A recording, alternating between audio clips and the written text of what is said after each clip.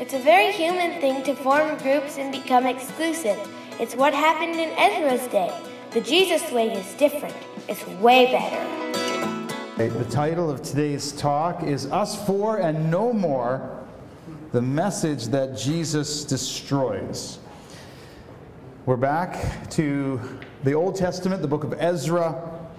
And what a turn of events for the Jewish people. What answered prayer, what fulfilled prophecy. I mean, the Jews had been slaughtered, their cities had been destroyed, they had been sent into exile, scattered to the four corners of the earth. And now, all of a sudden, the king of Persia, modern-day Iran, has this change of heart. And he says to the Jewish people, go back to your home country, go back with my blessing, go back with my money, go back with my military force, and rebuild your city, rebuild everything, worship your God in freedom. What an incredible change of heart and circumstance for the Jewish people. Now, this is what the king said to anybody who objected to the Jews moving back to their homeland. So here's the king, go back all this way, back to your homeland, and here's what the king said. Those who violate this decree in any way will have a beam pulled from their house, then they will be lifted up and impaled on it, and their house will be reduced to a pile of rubble. So does anybody have a problem with the Jews heading back to their homeland? Like, this king was pretty serious. In fact, he even says some more stuff too in Ezra chapter 7. He says, anybody who refuses to obey the law of your God, this is the king talking to Ezra, anyone who refuses to obey the law of your God back in Israel, and the law of the king, me, will be punished immediately either by death or banishment or confiscation of goods or imprisonment. I mean, Ezra, the ruler, the leader who came back, brought that group back, is in total control. You can see that here, right? He's in charge. If you disagree with him, what could happen to you? Or, right? So he has real authority, this Ezra fella does. And for Ezra, there's only one thing that really matters. One thing that matters, and that is racial and religious purity. This is a 100% Jewish party, and nobody else is invited. And so a bunch of guys come forward in Persia, and they say to Ezra, they say, hey, we have priestly blood in us. We'll come back with you to Israel and be your priests. And Ezra says, well, let's make sure about that. And so they go and they search the genealogical records to see if these guys are truly priests. And what did they find? They searched for their names in the genealogical records, but they were not found. So they were disqualified from serving as priests. Boom! Pure priests only. Ezra says to these would-be priests, these wannabe priests, no trip for you. You can't come with us. Not welcome. Pure priests only. So they get back to Israel, and a bunch of guys that had been transplanted there decades previous, had been living in Israel for generations, they come up and they say, welcome back, Ezra, welcome back to the land, glad to have you. We're going to give you a hand with this building project. And of course, what happens? They say, let us build with you, for we worship your God just as you do. We have sacrificed to him ever since King Esarhaddon of Assyria brought us here. But Zerubbabel and Jeshua and the other leaders of Israel replied and said, you may have no part in this work, no work for you. Right? Pure priests only, pure workers only. And finally, Ezra insists. He insists on pure marriages only. Pure marriages only. Chapter 9 and 10, he says this. For the men of Israel have married women from these people. Reminds me of Don Cherry, right? You people, he got fired for that. From these people, and have taken them as wives for their sons. So the holy race has been polluted by these mixed marriages. Worse yet, the leaders and officials have led the way in this outrage. Let us now make a covenant with our God to divorce our pagan wives and send them away with their children. How do you think this went over? How do you think this went over? I just go back to Persia. It's terrible. Okay, it sounds terrible, but do you think they obeyed the command? Some people did, some didn't.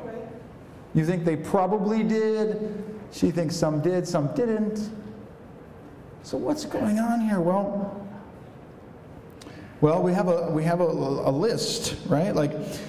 But the truth is, I mean, this is how it went over.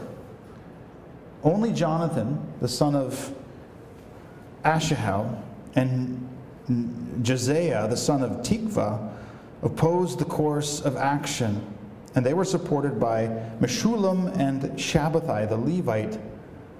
So if you read Ezra, you'll find 112 marriages that are terminated, and only 4, evidently, that rejected the law of Ezra. And it probably came at great cost to these guys. They were probably excommunicated from the community, which had very significant difficulties. Not everybody, though, was willing to cast their wives and their children aside.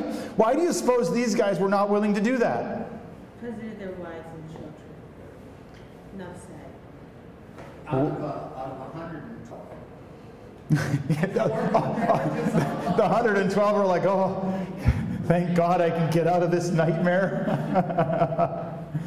Well, I hope not. I hope not. Go ahead. Yeah, so it'd be like, yeah, good riddance to you, man. Good riddance to you. I think the 4 that didn't loved their wives and loved their children, and they refused to break this union for that reason. Go ahead. There's also, if you don't care for your family, you're worse than. Like, there's so many things through Scripture about that. Taking care of your wife and children, and to not is the worst. Mm-hmm. So, okay, so fair enough. Well, so what do you think about all of this? I think the 108 are the worst. Okay, the ones that went ahead with the divorce, even though they were obeying Ezra's command, which is from seems to be connected to the Torah, they were the worst. Okay, what are some other thoughts? Go ahead. Okay, so you're seeing a lot of similarities nowadays with the fracturing of different things going on with political leaders and so forth. Okay. I want to say this. I think this is a really important point. This book in the Bible is not a manual for how we are to live our lives. Okay? It's really important to realize that. I mean, you can't read a book like this, can't read a book like Ezra and say, okay, great, I've got some clear direction for my life. I'm going to get a divorce, I'm going to abandon my children. It's right there in the Bible. That's not why the book of Ezra was written. You can't read the book of Ezra and say, great, I'm going to reject people because they're different than I am. That's not the point. This book is a Jewish history book. Ezra is a Jewish history book, and it's fascinating. It's a fascinating time in history, and so that's why that book is written. But you might be sitting here and you're like, look, we come to church to hear a word from God, to draw closer to Him, to have our faith encouraged. And how does this decidedly racist Jewish history lesson help us in achieving this goal? Well, that's the question we've got to answer. We want to hear a word from God. What's the lesson here for us?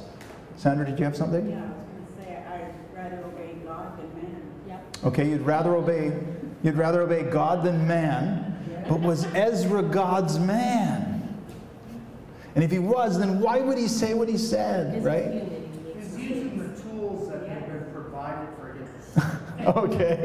Okay, well, still, I mean, Here's how I understand it. I mean, I read this passage. I read the whole book. Read through all 112 of those people that got divorced. And yeah, I mean, the Bible Project video says this is odd. This doesn't seem to fit. What's going on here? Here's the point, I think. The exclusive us versus them tribalism is where all humans start out. From the very beginning, when we're young and we say, this is mine, and when we start having this us-them idea, we are all naturally very tribalistic. That's who we are as human beings. But it's not where Christian people stay. And we can see this only when we look at the Bible as the whole story. And so we have Ezra as a starting point, but then we have this progression that happens that I think is very important for us to take notice of. And so from the book of Ezra, where there's this exclusivism, this us versus them, this in versus out mentality, we move into the New Testament. We have Acts chapter 6. What's happening in Acts chapter 6? We have a problem. The church has started, and there are a bunch of widows. Evidently, men got themselves killed with great frequency in the first century. And so there's lots of widows, and there's no social service system, so they can't collect money from the government. And so if somebody doesn't take care of these widows, they die.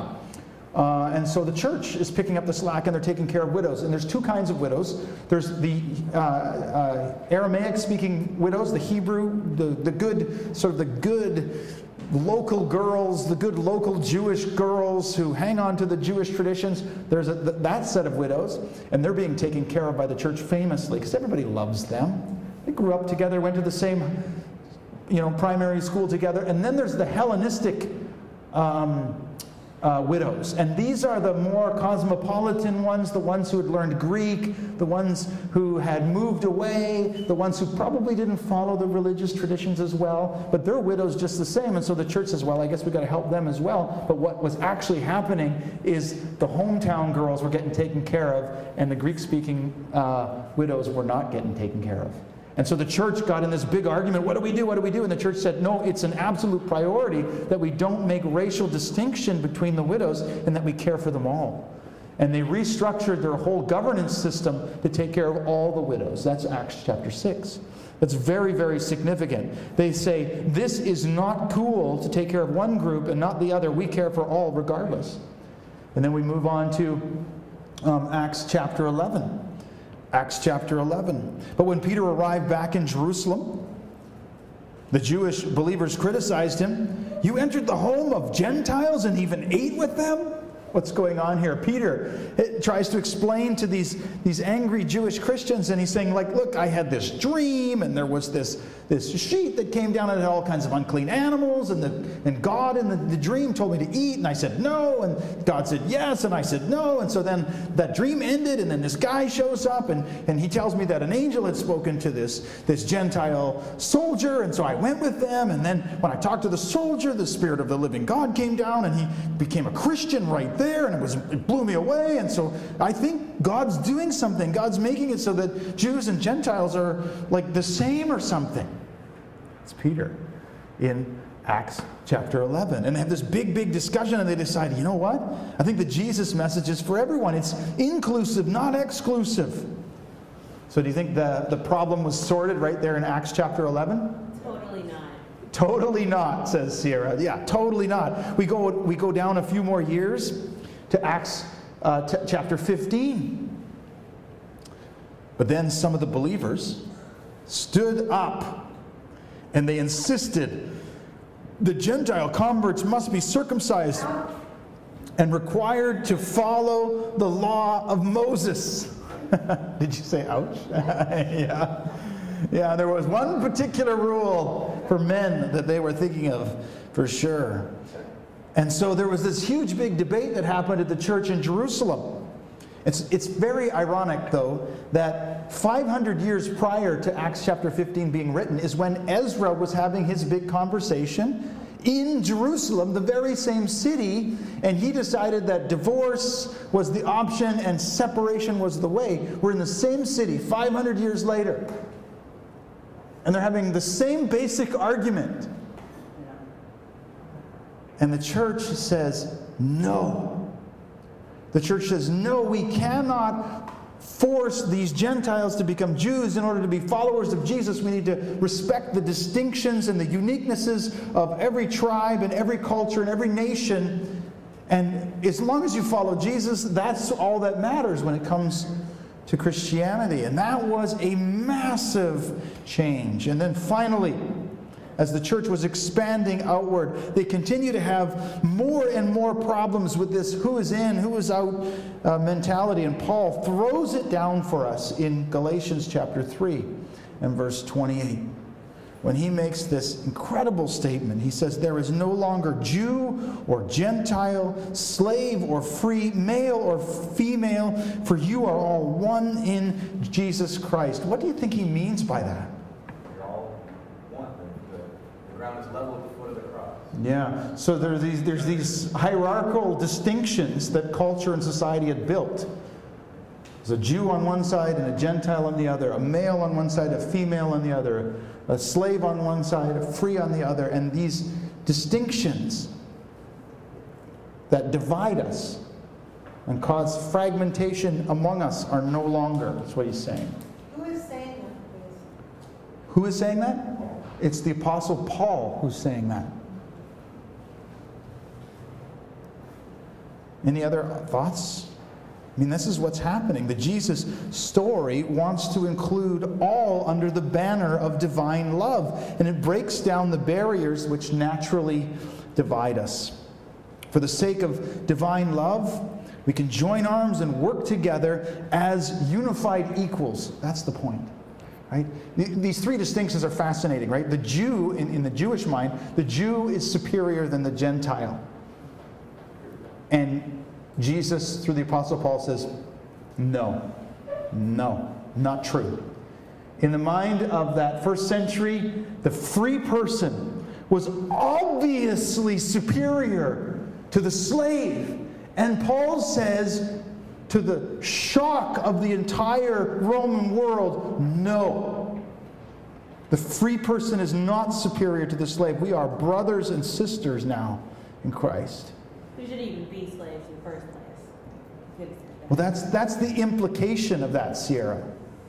The implication of that is that there shouldn't be slaves in the first place, and that is the route that Christians followed.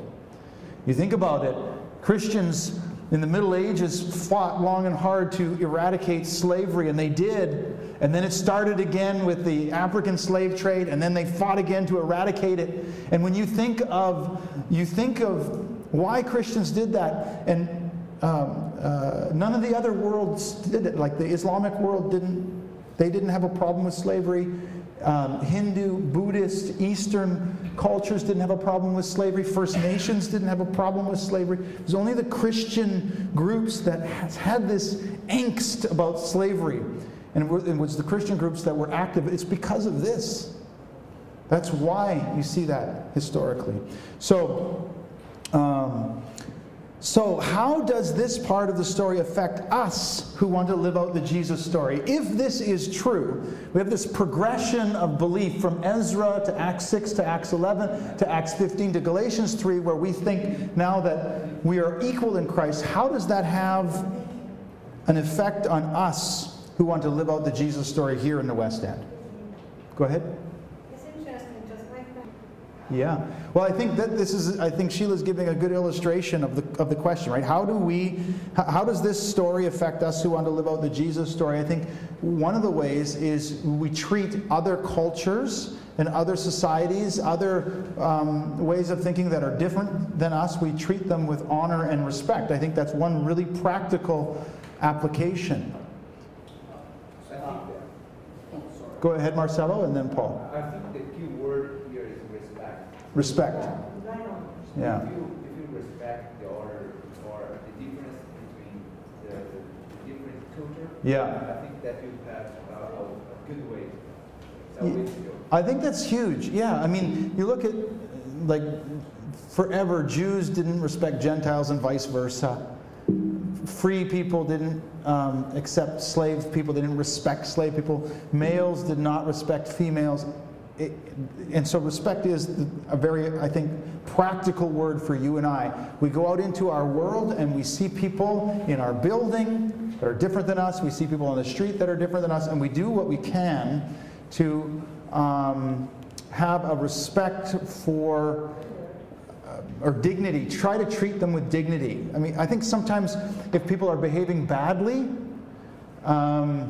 we still need to be able to treat them with dignity and maybe confront them. So there's some sense in which we have to say, I'm going to treat you with dignity, but what you're doing is wrong. But this idea of respect and dignity is huge. Go ahead, Paul. Back maybe 10 minutes say, no, that's not right. Yeah, years ago, right? Yeah. I mean, the question of roles really has made that conversation difficult. What are the expected roles of male and female? And for many, many years, there was certain things that men did and certain things that women did, and neither the two shall meet. And I think sometimes those cultural distinctions were probably used in disrespectful and abusive ways. And so it's important to be always thinking about that. And that's why a verse like Galatians 3:28 is very important to consider. Anything else? What message can we grab hold of today from this passage? Who's Jesus wanting you to welcome in? Who's different than you that you can bless in some way?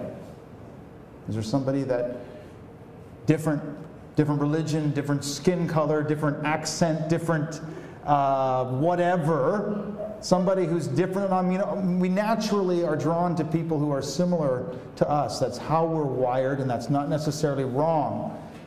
But maybe there's someone who's different than you that you could reach out to. I think that's the message here that we see.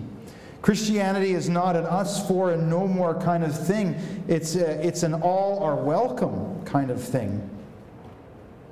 Christianity should be characterized with this kind of welcoming spirit. And so that's the challenge that we have. And so we see this progression, and that's what I want us to take. We can look at Ezra and say this is a fascinating history of the Jewish people, and we can understand, and the more we understand, the more helpful it is. But the more we realize that there is a progression that's happened in Christ Jesus, and we're changed as a result of it. So that's the message for today.